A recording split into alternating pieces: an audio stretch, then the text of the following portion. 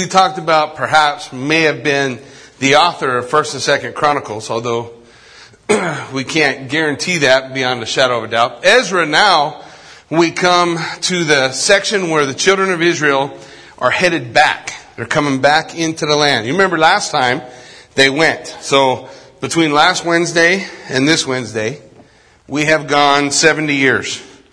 So see how fast time flies when you're having fun? So in Ezra chapter 1, this is how it begins. With the proclamation of the king. Okay, so let me divide the book up for you. Ezra, the first 6 chapters deal with a guy named Zerubbabel. Zerubbabel is the governor of Judah, a prince of Judah. He is in the lineage of the king. He's in the line of David. So, hey Fritz, can you pull down the slider for my wireless? Or I'm going to break my own ears. So he is in the line of David. Oh, so much better. Thanks. Zerubbabel goes with the first group. So there's 2 groups that are going to leave Babylon. So they've been there 70 years. We're going to talk in a moment that Cyrus gives them the okay to go back. The first group goes with Zerubbabel. 900 miles by foot they travel to come back to Jerusalem, which is wasted. Okay, the wall's down, the city's down, the temple's destroyed. There's nothing there. They go back to rebuild God's house. So when we look at the first 6 chapters, we're dealing primarily with a guy named Zerubbabel and Yehoshua. Name should sound familiar. It's the same name in Hebrew for Jesus, or what we would say Joshua in English. He's the high priest that's gone with Zerubbabel to accomplish the work. So as we're looking at this book, if you want to kind of wrap your mind around what's going on, you also have Haggai and Zechariah, the 2 prophets that are prophesying during this time. So if you look at those, you'll see those names. Zerubbabel, Yehoshua, or Joshua. So you'll see those names that are telling you that we're talking about the first group that came to build the temple. Then later on, we're going to see a second group come in Ezra. And they're actually led by the man named Ezra. And from chapter 7 through 10, the first part was rebuilding the temple. The second part is reforming the people. So first they build the temple, then they reform the people. Ezra is a priest, and he comes from the line of Aaron, the high priesthood, and he comes to help the people get on track with the Lord. Those 2 groups are 60 years apart. So the first 6 chapters, Zerubbabel working, building the temple, that takes up 60 years. When we get to chapter 7, 60 years have passed, and the second wave of guys coming out of Babylon comes to Jerusalem. So as we look at Ezra, the first part, we're dealing with the first group.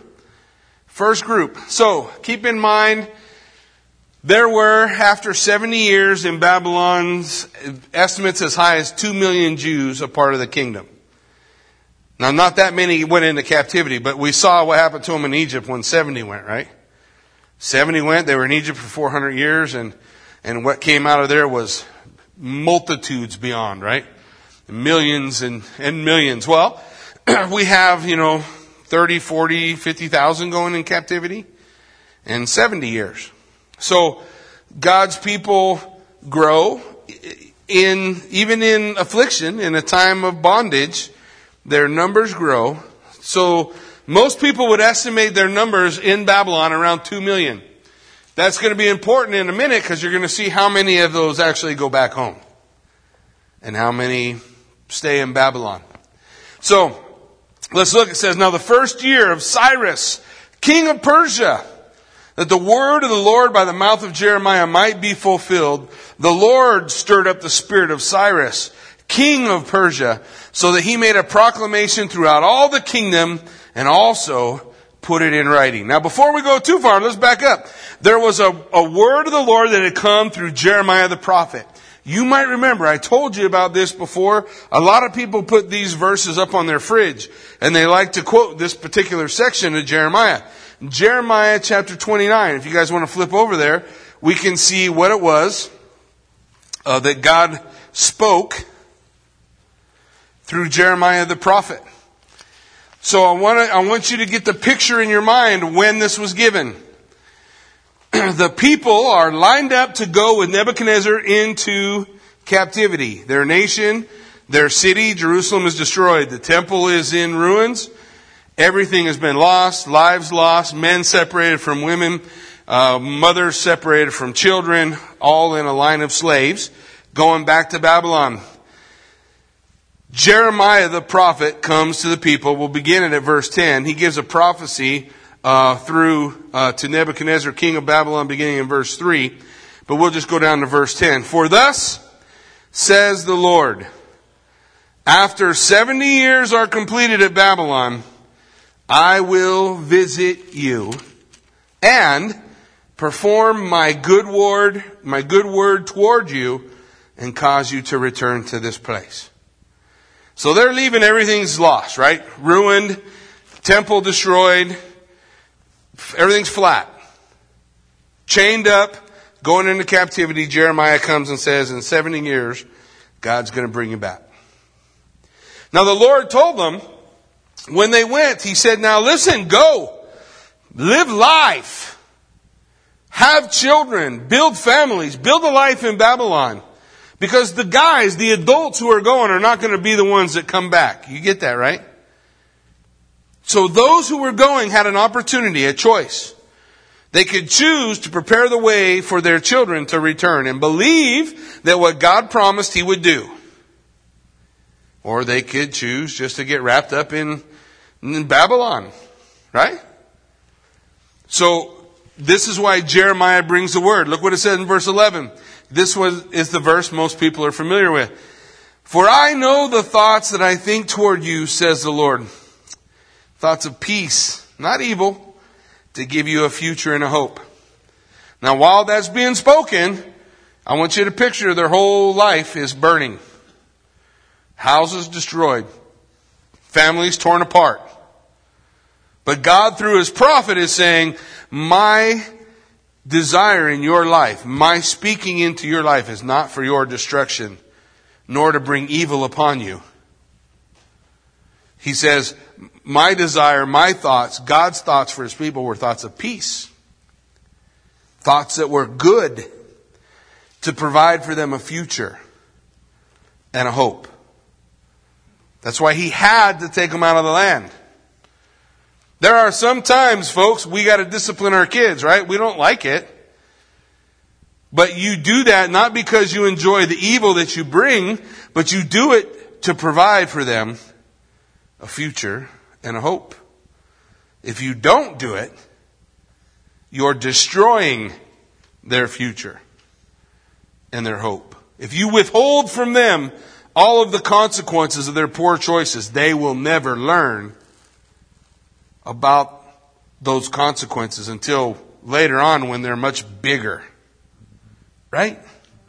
So the Lord is working on the people. He says in verse 12, then at that time, 70 years, then when you recognize all these things to be true, then you will call upon me and you will go and pray to me and I will listen to you. Now right now they're just all torqued at God. But the Lord says, then you'll pray to me and I'll hear you. Then you'll understand. Because the Word of God told him in 2 Chronicles, chapter 7, right? 14. That if my people who are called by my name will humble themselves and pray, right? So there had to be a place of repentance and humility before God. And God would do what? Heal them. So He says, you'll pray and I will hear you. Look at verse 13. You will seek me and find me when you search for me with what? All your heart. We've been talking about it in discipleship. Been going through 1 John in our discipleship Tuesday night discipleship group. And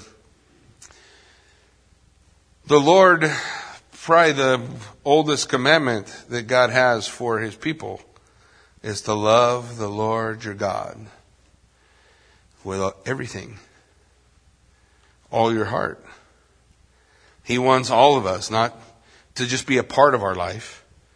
He wants to be at the peak of it, right? The ultimate goal, the ultimate prize, the ultimate treasure. And so he says, when you seek me that way, you'll find me. You will find me. And in verse 14 he says, and I will be found by you, says the Lord. And I will bring you back from your captivity. And I will gather you from all the nations and from all the places where I have driven you, says the Lord. And I will bring you to the place from which I caused you to be carried away captive. So, in the beginning of Ezra, he says the word of Jeremiah being fulfilled. That's happening. Cyrus, who took over from Babylon, the Babylonians, Nebuchadnezzar, I think, was the guy who was king. Nebuchadnezzar's son, Belshazzar, was a puppet. Nebuchadnezzar was the real ruler of Babylon, but Belshazzar was in Babylon when it fell. Remember, he's the fellow who was playing with the implements of the temple, and a hand wrote on the wall, Many tekel upharsin. You have been weighed in the balances and found wanting. Today, your kingdom is taken from you. Daniel the prophet, tells them what the writing means, what's going to happen. And that very night, Cyrus comes in without a battle and conquers Babylon. Now, that's kind of cool history.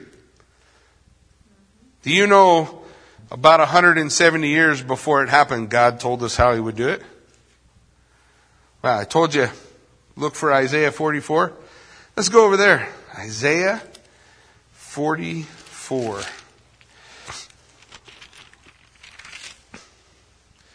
Isaiah 44. We'll start at verse 28 and we'll go through the first 6 verses of Isaiah 45.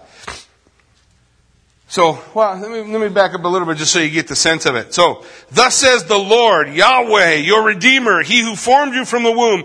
I am the Lord who makes all things, who stretches out the heavens, who all alone, who spreads abroad the earth by myself, who frustrates the signs of the babblers and drives diviners mad, who turns wise men backward and makes their knowledge foolishness, who confirms the word of his servant and performs the counsel of his messengers, who says to Jerusalem, you shall be inhabited.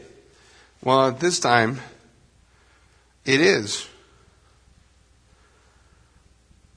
But at the time of Cyrus, it isn't. It's destroyed. To the cities of Judah, you shall be built. All those cities are destroyed. And I will raise up her waste places. Who says to the deep, be dry, and I will dry up your rivers. Babylon was impregnable. And the only way into the city was these 2 giant iron gates, and below one of those iron gates flowed the Euphrates. Cyrus diverted the Euphrates.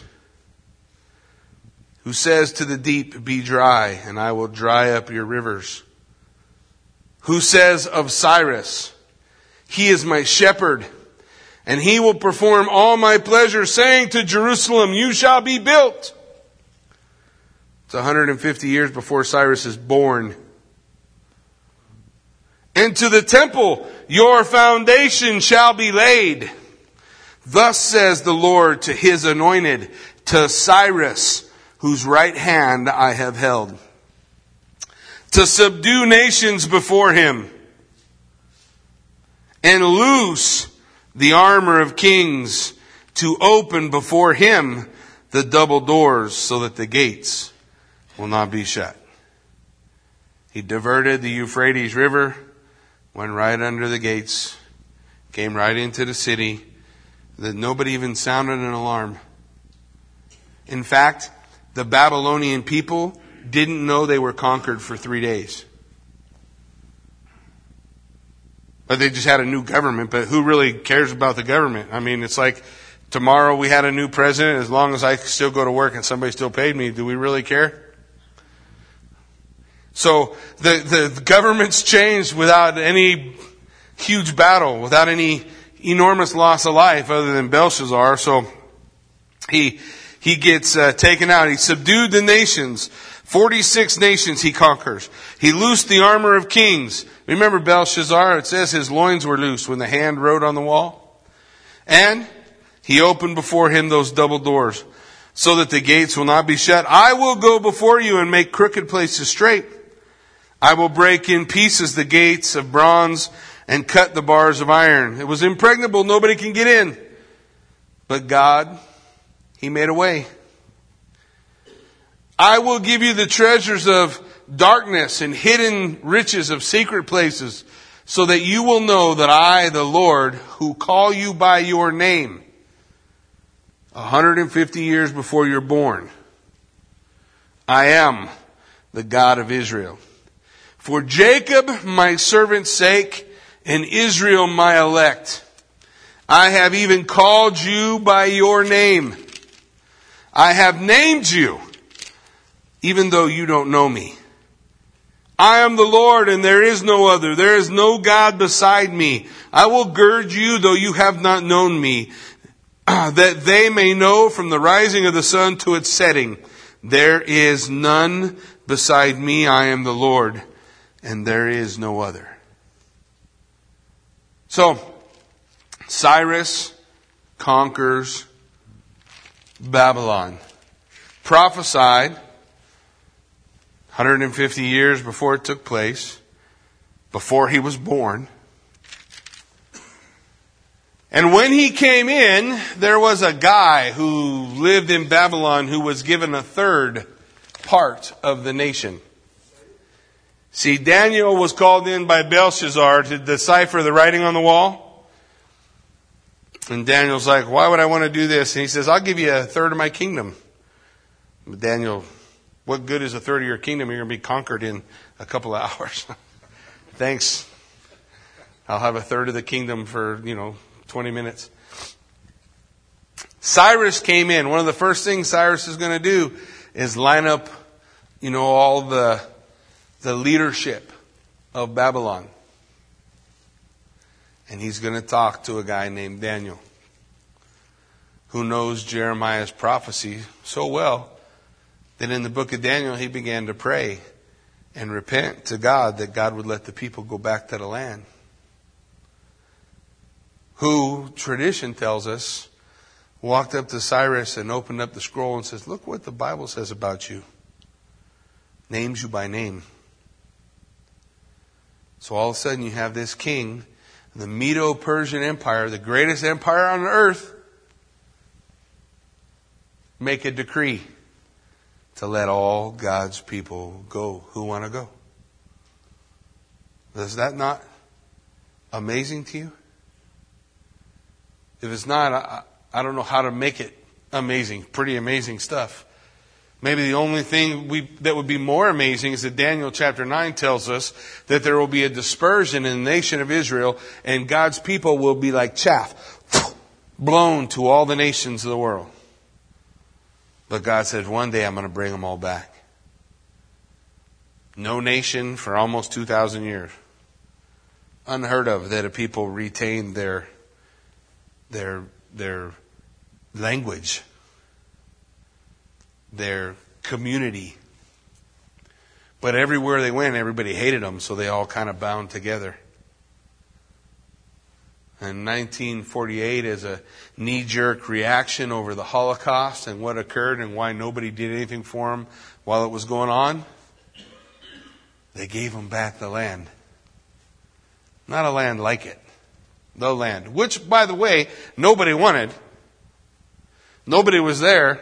The only reason people were upset is because, one, they hated the Jews, and two, when the Jews came in, they made the desert blossom. Prior to that, who cares? It's a bunch of sand. Nobody wanted it. Until it grew. Whoa, wait a minute. Stuff grows here. So, Ezekiel talks about the valley of dry bones. And the Lord saying to Ezekiel, can I make this nation live again?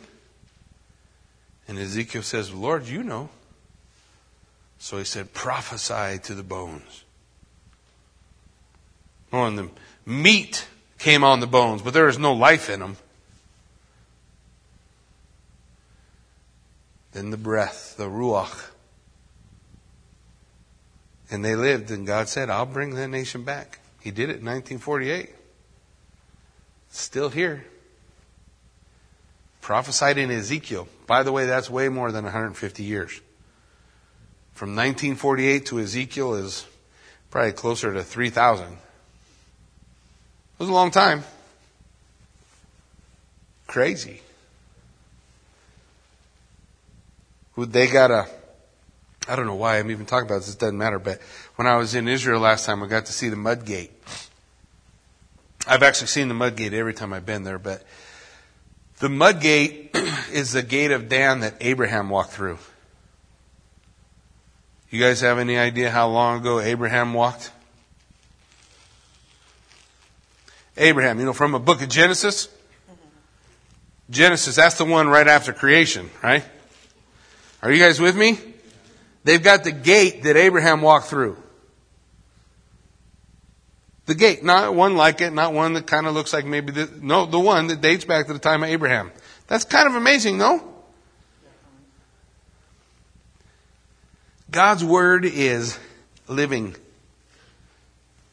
and powerful and sharper than any two-edged sword. It is able to get inside of you to the deepest point and to tell you what's wrong. It is the discerner of the thoughts and the intents of the heart. It'll do surgery on you. That's what it did to Cyrus. Listen to the decree. Thus says Cyrus, king of Persia, all the kingdoms of the earth the Lord God of heaven has given me. Now, do you see how that word Lord is spelled? All capital letters, right? When you look in your Bible, we've talked about this before, and you see capital L-O-R-D. It is what is called the Tetragrammaton. In the ancient Hebrew, there are only consonants, no vowels. The ancient Hebrew, the vowels were implied. But the four consonants used for the name of God are Y, H, V, H. Some say Y, H, W, H. The difference is V and W are the same letter in the Hebrew. There is no V or W. The letter for V and W makes the same sound. Are you with me? It's different language, not English. YHVH. That's where we added the vowels and came up with Yehovah. Some people say Jehovah, but there's no J in Hebrew. So it can't be J or Joshua or Jesus. There's no J sound in Hebrew. It's Yeh. It's also by adding other vowels we come up with the word Yahweh. Because nobody really knows what the vowels are, in every Bible, when it uses those four letters, it uses capital L-O-R-D. So when you see the capital letters of Lord, it's the name of God. Not just the generic term God. You guys know God's name's not God, right? God is just generic. His name is Yahweh or Yehovah or something as yet we don't know. The vowels used to be, the name of God used to be whispered from high priest to high priest on his deathbed. Every time they had to write the name of God, you remember the Bible talks about they had to get a new pen and new ink. They had to take a shower, change their clothes every time they wrote his name. They revered his name. Who told Cyrus? Cyrus just used the proper name of God. I say Daniel did. He was there. He's a man of God. He loves the Lord. He knows the prophecies. So I think he introduced Cyrus to the Lord. Now, whether or not Cyrus is a believer, like Nebuchadnezzar, you guys all know Nebuchadnezzar wrote a chapter in the Bible, right? Daniel chapter 4, Nebuchadnezzar wrote it. So, Nebuchadnezzar was a believer in God Most High. Daniel introduced him. So it's not a stretch, is it, to think that Daniel will introduce Cyrus to the same Lord? To say, look at Cyrus, man, God talked about you way before you were born, man. He says, you got a job to do for him. Cyrus says, yeah, but I don't believe in him. And Daniel says, it doesn't matter. He says he believes in you. He's got a plan for you. So what's he do? The Lord God of heaven has given me, and he has commanded me to build him a house at Jerusalem, which is in Judah. Now, where did God command him to do that? There's only one place. Isaiah 45. So he had to have read it. Somebody showed it to him. The Lord God commanded me. I got to do it. Who is among you of all his people? May his God be with him, and let him to go up to Jerusalem, which is in Judah, and build the house of the Lord God of Israel. For he is God, which is in Jerusalem.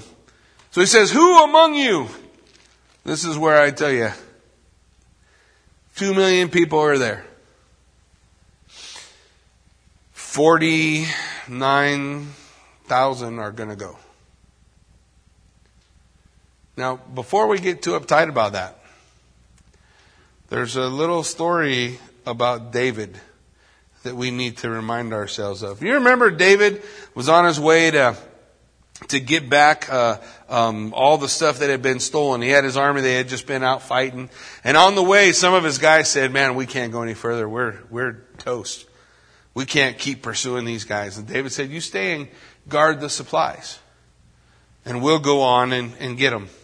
So David went on, got them. They fought the battle. They got all the spoils back, all of the wives and things that their children that had been stolen from them. And when they come back to the guys at the supply depot, right, the other soldiers said, hey, you guys don't get none of the spoil because you didn't fight.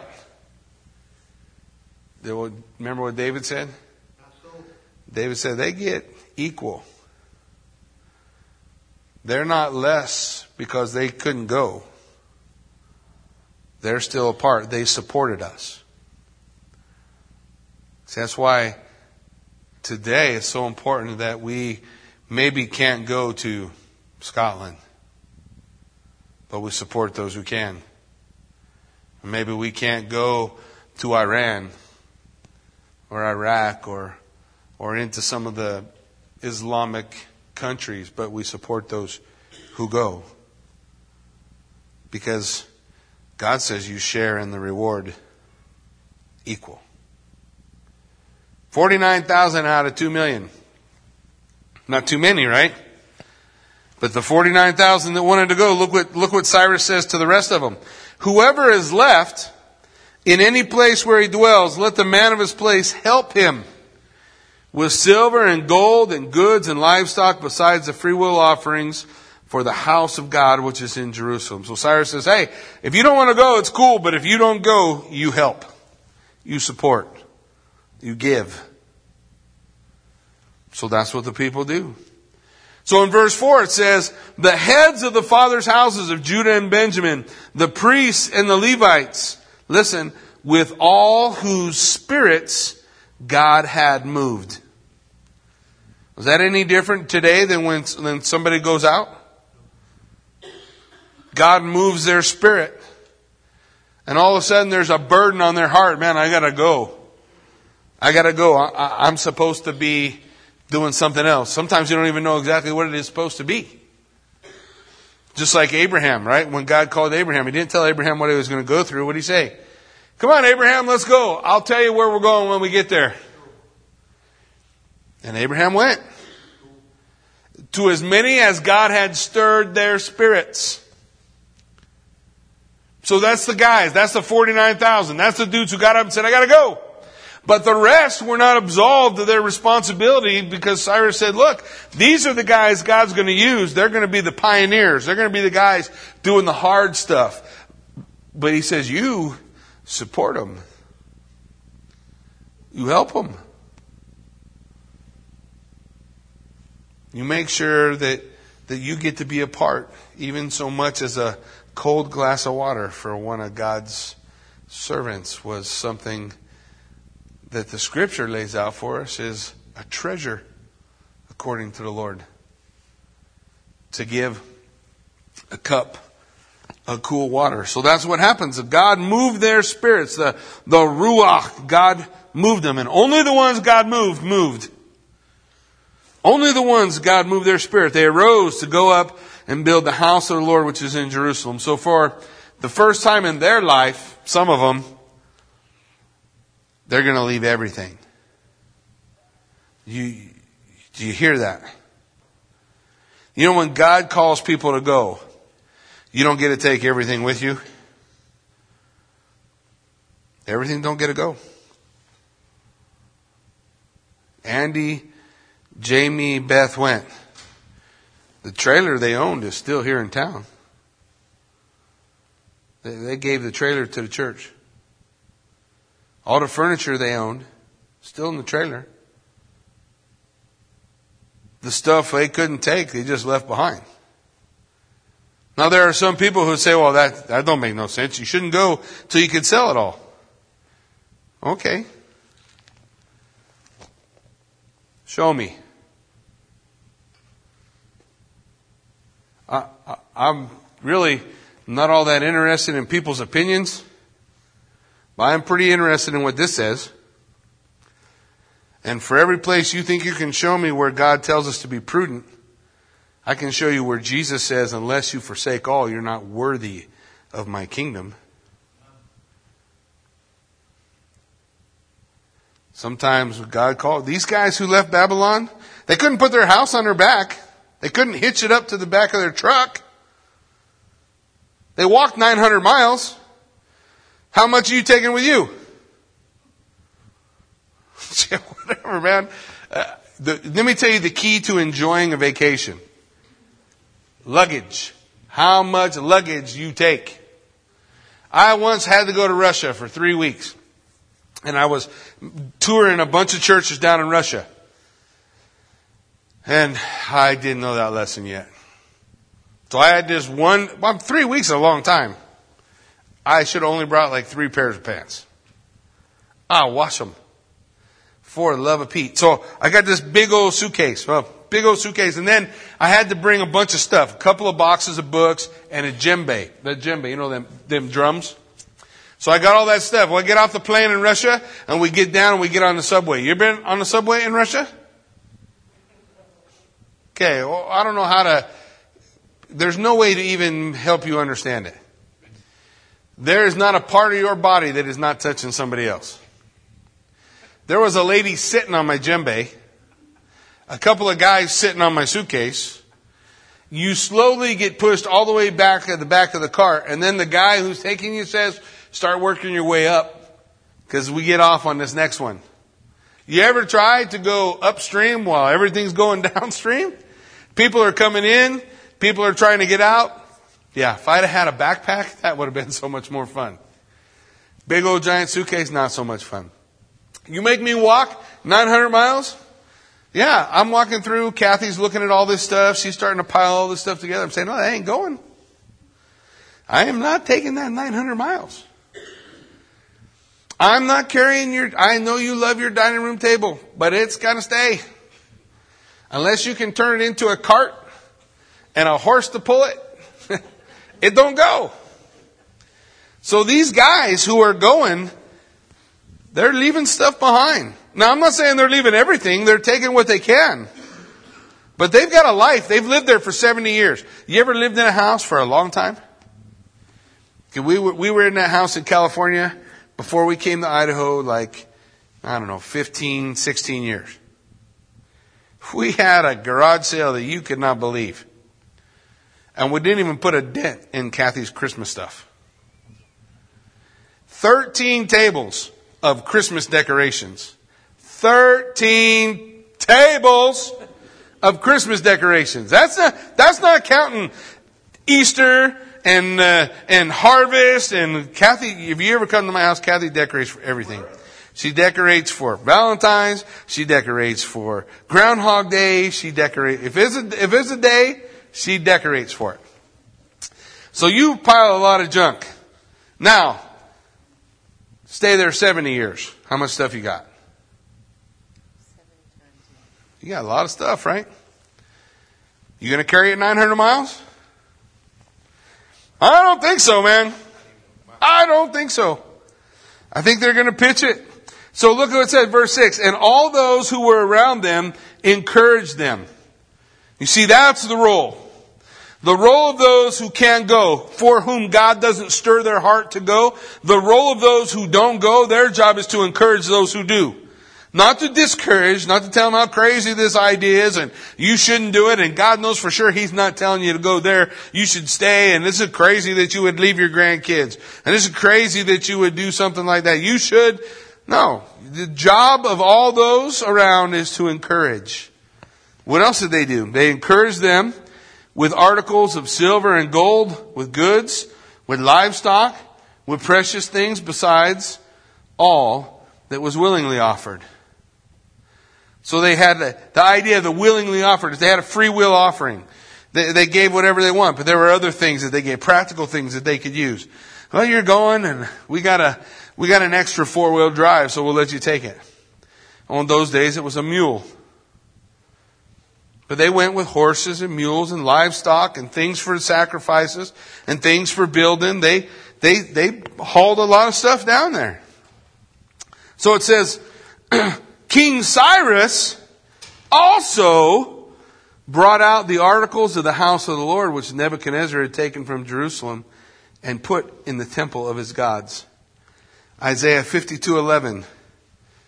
God said, one day you're going to bring all those things back. And now it's happening. Fulfillment of Isaiah 52:11. All the things taken from the temple are going back. They're going back to the temple. He's sending them back. And Cyrus, the king of Persia, brought them out by the hand of Mithridath, the treasurer, and counted them out to Sheshbazzar, the prince of Judah. Now, Sheshbazzar is an interesting character. Beside the fact that his name is really hard to say, he's not found anywhere else in Scripture, nor is a genealogy given about him, except that he's a prince of Judah. That means he's part of the royal family. Now, the next character that we see as we work our way through is going to be Zerubbabel, who's now the governor or the ruler, who is also the line of David. You got two schools of thought. Sheshbazzar is somehow related, an uncle or something of Zerubbabel, or Sheshbazzar and Zerubbabel are the same guy. Like Daniel and Belteshazzar. Remember how they gave him a Babylonian name? Or you guys remember Shadrach, Meshach, and Abednego. Hananiah, Azariah, and Mishael. That was their real names until the Babylonians changed their names. So it's possible that they're the same. It's possible that it's the same guy. Certainly we know Zerubbabel is of the line of David from Jeconiah. And he's going to be the leader who takes him down. So it says, this is the number of them. 30 gold platters, 1,000 silver platters, 29 knives, 30 gold basins, 410 silver basins of a similar kind, and 1,000 other articles. All the articles of gold and silver were 5,400. All these Sheshbazzar took with the captives who were brought from Babylon to Jerusalem. So now you're bringing 5,400 articles of silver and gold on top of whatever stuff you got. That more stuff's getting left. More stuff getting left behind. Now, these are the people of the province who came back from the captivity of those who had been carried away, whom Nebuchadnezzar, the king of Babylon, had carried away to Babylon, and who returned to Jerusalem and Judah, everyone to his own city. Those who came with Zerubbabel. So this is the guy. Now he becomes the focal point of the rest up to chapter 6 or through chapter 6. Zerubbabel who is set with setting the foundation and rebuilding the temple. So Zerubbabel's going to start that. Now there's a long list of names here, so I'm going to help you. We're going to get through chapter 2 kind of quick, but there's a couple of things I want you to see as we work our way through. So you've got Zerubbabel, Jeshua, Jehoshua. You see that name, Jeshua? That's Joshua. It's the high priest. It's the same name as Jesus in the Greek. Yehoshua, God is salvation, is his name. Nehemiah, that should sound familiar. That's going to be the next book we read. Sariah, Relay, Mordecai, Bilshan, Marspar, Bigvai, Rehum, and Baanah, the number of the men of the people of Israel. So now he's going to divide. Now I want you to notice a couple of things as we work our way through. I want you to notice in verse 3, it says the people of. You guys see that? Or maybe your Bible says the son of. Children of. It's the word bene, which means they're talking about the order of families. People by their families. But if you work your way, then you look at verse 22, it should be different. It should say the men of, because it's changed from bene, which means son of, or family of, to Ashne, which means from the city. So the idea is, this is how they proved who they were. Remember, the genealogies were on the temple. Where's the temple? It's a big pile of rubble, right? Well, you think that everybody had time when Nebuchadnezzar destroyed it to go in and pull out all their family genealogies? Some maybe, but not all. So the way you proved you were Jewish, that you were of the nation, was either by your family or by the place you were from. So in this list, you have those two designations. The designated by family, the people of, or the son of, or the children of, and designated by city. The men of Netophah, Anathoth, Kirjath Aram. It's going to name Bethel, Bethlehem. You know, they're going to name a variety of different cities out of Israel that they could prove they were from that city, so they would be able to establish their genealogy. Are you with me? So this is a list of guys. You look all the way through here. You're welcome to read it and add up all the numbers. It's a lot of fun. It's a good study as you work your way through. But I do want you to see, I don't know if he's talked about the Nethinim in the beginning. I don't see the Nethinim. So if you look at verse 43. 43. Now, in the next section here, it says, you see the phrase, some of your Bibles should have Nethinim. Do you guys have that? Nethinim. The Nethinim. The Nethinim were the servants of the temple. You guys remember when we studied Joshua and we met this group of people called the Gibeonites, and they pretended to be from a faraway land, and they came with moldy cheese and moldy bread to make a deal with Joshua, and Joshua didn't ask God. He made a deal with them, and then he found out they were just over the hill. So they became servants of the temple, and they became the Nethinim, and they were absorbed into the nation of Israel. So they became a part. Still, they trace back to the Gibeonites, but still servants of the temple. Working with the Levites, working in the temple. That's what they did at the time of Joshua and what they did at the time of David. It's what they're doing now. Then you have several more names we look our way through. 55 talks about the sons of Solomon's servants, the sons of Sotai, the sons of Sophereth, the sons of Peruda. 59 says, and these were the ones who came up from Tel Melah, Tel Harsha, Cherub, Adan, Emir. But they could not identify their father's house or their genealogy. So they couldn't point to a city, prove that they were from a city, or prove they were from a certain family. So look what it says. So they could not prove whether they were of Israel. The sons of Deliah, the sons of Tobiah, the sons of Nekoda, 652. So 652, they couldn't prove who they were. And you see, you had to be of a certain family, right? You had to be of a certain tribe to be a part. You had to be able to show. So it says in verse 61, the sons of the priests, the sons of Habai, the sons of Kaz, the sons of Barzillai, who took the wife of the daughters of Barzillai, the Gileadite, and was called by their name. These sought their listing among those who were registered by genealogy, but they were not found. Therefore, they were excluded from the priesthood as defiled. So the ones who couldn't prove where they were from, they couldn't serve as priests. Until if they found something that they could point to, otherwise they couldn't. They were still absorbed into the nation, but they couldn't prove they were of a priest. They couldn't be in the priesthood. This is a problem still. Okay, in the nation of Israel today, in 70 AD, all the genealogies were destroyed. Titus Vespasian burned the temple. There's never been a temple since. That was 70 AD. It's 2014. That's been a long time, right? The way that they would know Messiah was that Messiah was to be a son of David. But nobody can prove whether or not they're a son of David now. So, either Messiah came before 70 AD, or he's not coming. If he came before 70 AD, it all points to Jesus Christ.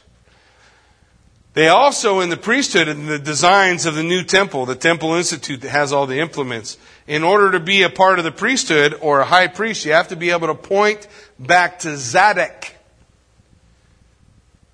In the Aaronic priesthood, you have to point back to him to be the high priest. But there's no genealogies. So the challenge is, how are they going to do that? Some of the guys in the Temple Institute actually think that they can do it through DNA. I don't know. I don't know how they're going to do it or how they're going to work it out. But they've got to be able to prove it. Just like this. If you can't be the priest. Are you guys with me? So, it says, and the governor said to them, now this is Zerubbabel, okay? The governor said to them that they should not eat the most holy things till a priest could consult with the Urim and the Thummim. So in the beginning, in chapter 1, guys, we have a king making his proclamation. In chapter 2, you have the people reclaiming their genealogy. That's the whole point. They're showing their roots. Hey, we are the nation of Israel. It's official. We're the nation of Israel. The whole assembly together was 42,360. Beside their male and female servants, of whom there were 7,337. So you can do the math. I round off 49,000 somewhere in the neighborhood. And there were 200 men and women singers. Now this I want you to notice. 1, indications of poverty. One of the indications of the fact that they were poor is how many of them were servants. There were 7,337 who were servants, who were there as a servant of someone else. That's a lot of servants when you have 49,000 people. 7,000, that's a pretty large percentage, right? Of servants. Next, their horses were 736. Their mules, 245. Now, both of those are things that would point to wealth. But that's not very many. 700 horses, that's not too many. So, their camels, 400. Abraham had more stuff than this. Their camels, 435. Their donkeys, 6,720. Donkeys was a sign of poverty. You couldn't afford a horse. It's like you can't afford a car, you have a bicycle. You with me? So they had a means to get around. That's what the donkey was. So the donkey showed them to be poor. The fact that they were servants or slaves of their own countrymen shows that they were in poverty. They weren't, this 49,000 that went were not the 49,000 who had the palatial mansions and who had all the nice stuff and who had all that other things going for them. The 49,000 who went, nearly 8,000 of them were slaves. So when they left all, there wasn't a lot to leave. You know? Part of the reason why when you come to the destruction of Jerusalem in 70 AD that you don't see the destruction of the church is because in Acts chapter 5 they do this unique thing.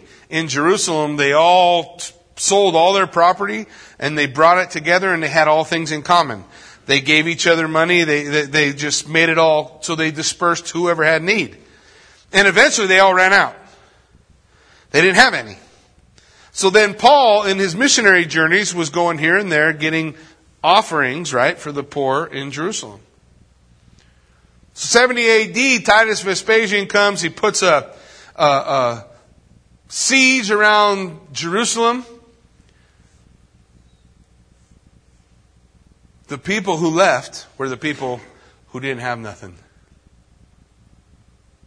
They'd already given it all up. So it wasn't so hard to leave. You ask the Jewish people in Germany when the Nazis were coming and putting them in ghettos. They kept thinking it's going to get better. But they wouldn't leave. Why? Because they were the bankers and the jewelers. They had businesses and homes and stuff. And they're trying to hold on to their stuff. And in the midst of holding on to their stuff, they lost things much more precious, right? Does it start to make sense why Jesus said, forsake all? Whatever we're holding on to on this earth, it's temporary. It ain't eternal. So we're not to hold on to the temporary things. You guys, I've told you guys how they catch spider monkeys. Yeah, the big thing of marbles. They got a little cage of marbles you can put your hand in. The little pretty little marbles. And the monkey sticks his hand in the cage and grabs a fistful of marbles. And the hunters come and get him. And the monkey won't let go. He wants them pretty little marbles. So he keeps his hand in the cage. The hunters come up, bump him on the head. Monkey brain soup or whatever it is they eat with the monkeys. A lot of us act like them monkeys. Get your hand out of the cage. Let go of the dumb marbles before the devil comes and bops you on the head. So, the poor, not all, there were wealthy who went too, right? Obviously, we see there were wealthy who went too. So, the poor answered. They were a little closer to letting go. But the wealthy were able to let go of their stuff too, because it was not only poor. It's whoever God stirred their hearts. Verse 68, some of the heads of the Father's house, when they came to the house of the Lord, which is in Jerusalem, offered freely for the house of God to erect it in its place. When they got there, I want you to picture it, okay? So 900 miles. They've reclaimed their genealogy. We're Israel. And they're gathered together and they're bringing all this stuff. And so they come into Jerusalem. And you picture Jerusalem, it's on top of this hill. And all the walls are down and the city is flat. And nothing's there. But it's no problem finding the Temple Mount. That's the top. You get to the top of Jerusalem, it's the Temple Mount. Can't miss it. It's the top of the hill. They get to the top of the hill and there's just the rubble of the temple. And as soon as they saw it, they said, man, we got to build this. We got to fix it. Immediately when they saw it, they start to give.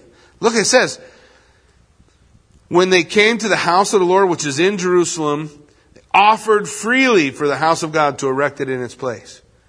They're ready. They hit the ground, ready to roll. It wasn't, I got to go find my house, or I got to go find a place to live, or I got to go find a place to put my donkeys, or I got to go find a place for my horse. It was like, man, we got to get this up. We got to build the house of the Lord. When they saw God's house totaled, all they could think about was giving their effort to rebuild it. According to their ability, they gave to the treasury for the work 61,000 gold drachmas, 5,000 minas of silver, and 100 priestly garments. So they came with whatever gold that they had, and they saw where the temple went. they gave it. They just gave it all. We gotta build this. We gotta put it up. So the priests and the Levites, some of the people, the singers, the gatekeepers, the Nethinim, remember the temple servants, they dwelt in their cities, and all Israel in their cities. So once they took an offering, they get ready to start the work. We won't go through chapter 3. I was going to try to get through 3, but it's 8:30. You're never going to make it. So we saw the proclamation of the king sending them and all the prophecy that led up to that, right? Cyrus sending the people through. Then we see the people reclaiming their genealogy. Now we're going to see the people reclaiming their theology, their worship. They're going to reclaim their worship in chapter 3. Now, while they're reclaiming their worship in chapter 3, what do you think is going to happen in chapter 4? Well, you guys don't really think that the devil just was on vacation and doesn't know what's going on, do you? So when God's people start to move, and God's people start to go, and God's people start to really enter into worship and forsaking their stuff and just going after the Lord, you just got to know the devil's waiting. He's going to spring it on them in chapter 4. And in chapter 5, God takes care of them. Just like He does for us. God delivers His people 2 ways. Prophetically, He sends 2 prophets, Haggai and Zechariah. And politically, remember there's still a power who has a lot of power back in Persia who's calling the shots. So we'll see as we continue to work our way through. Amen? All right. Why don't you stand with me? Let's pray. God, we thank You for the truth of Your word, for what Your word is declaring, for what Your word is doing. God, we know that the prophecies You gave then were true. That You sent the people back, that You called the guy by name. And Your word tells us a lot of other prophecies.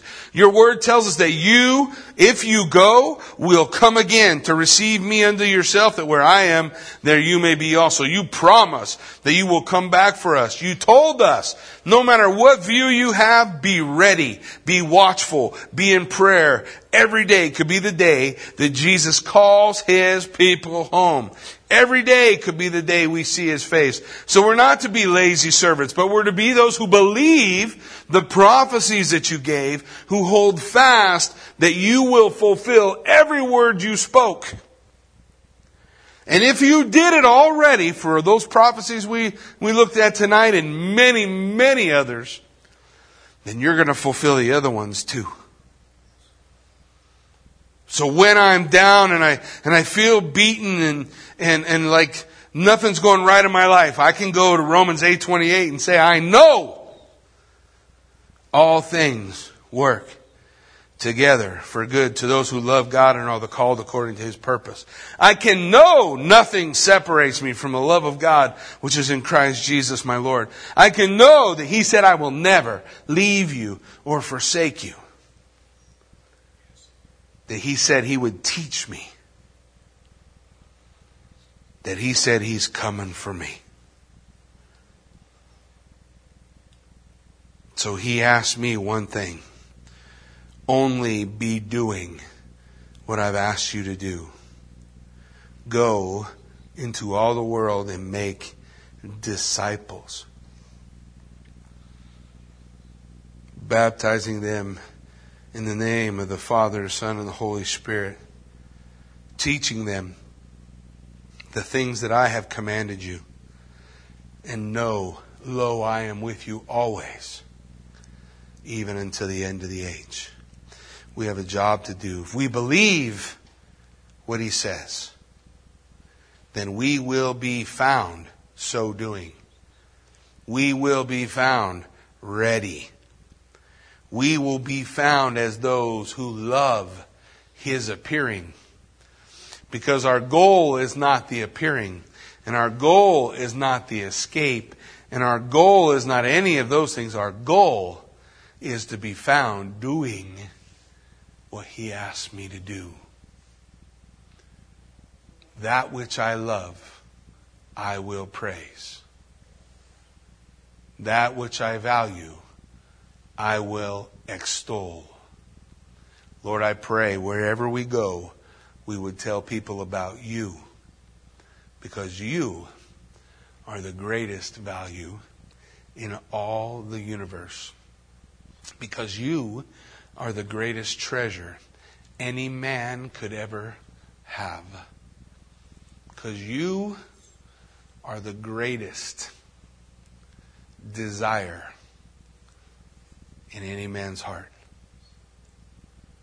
So Lord, I pray we as a people would find complete satisfaction in you as we look at how you delivered your people back to the land, that we would trust you, because one day you're going to take us home too.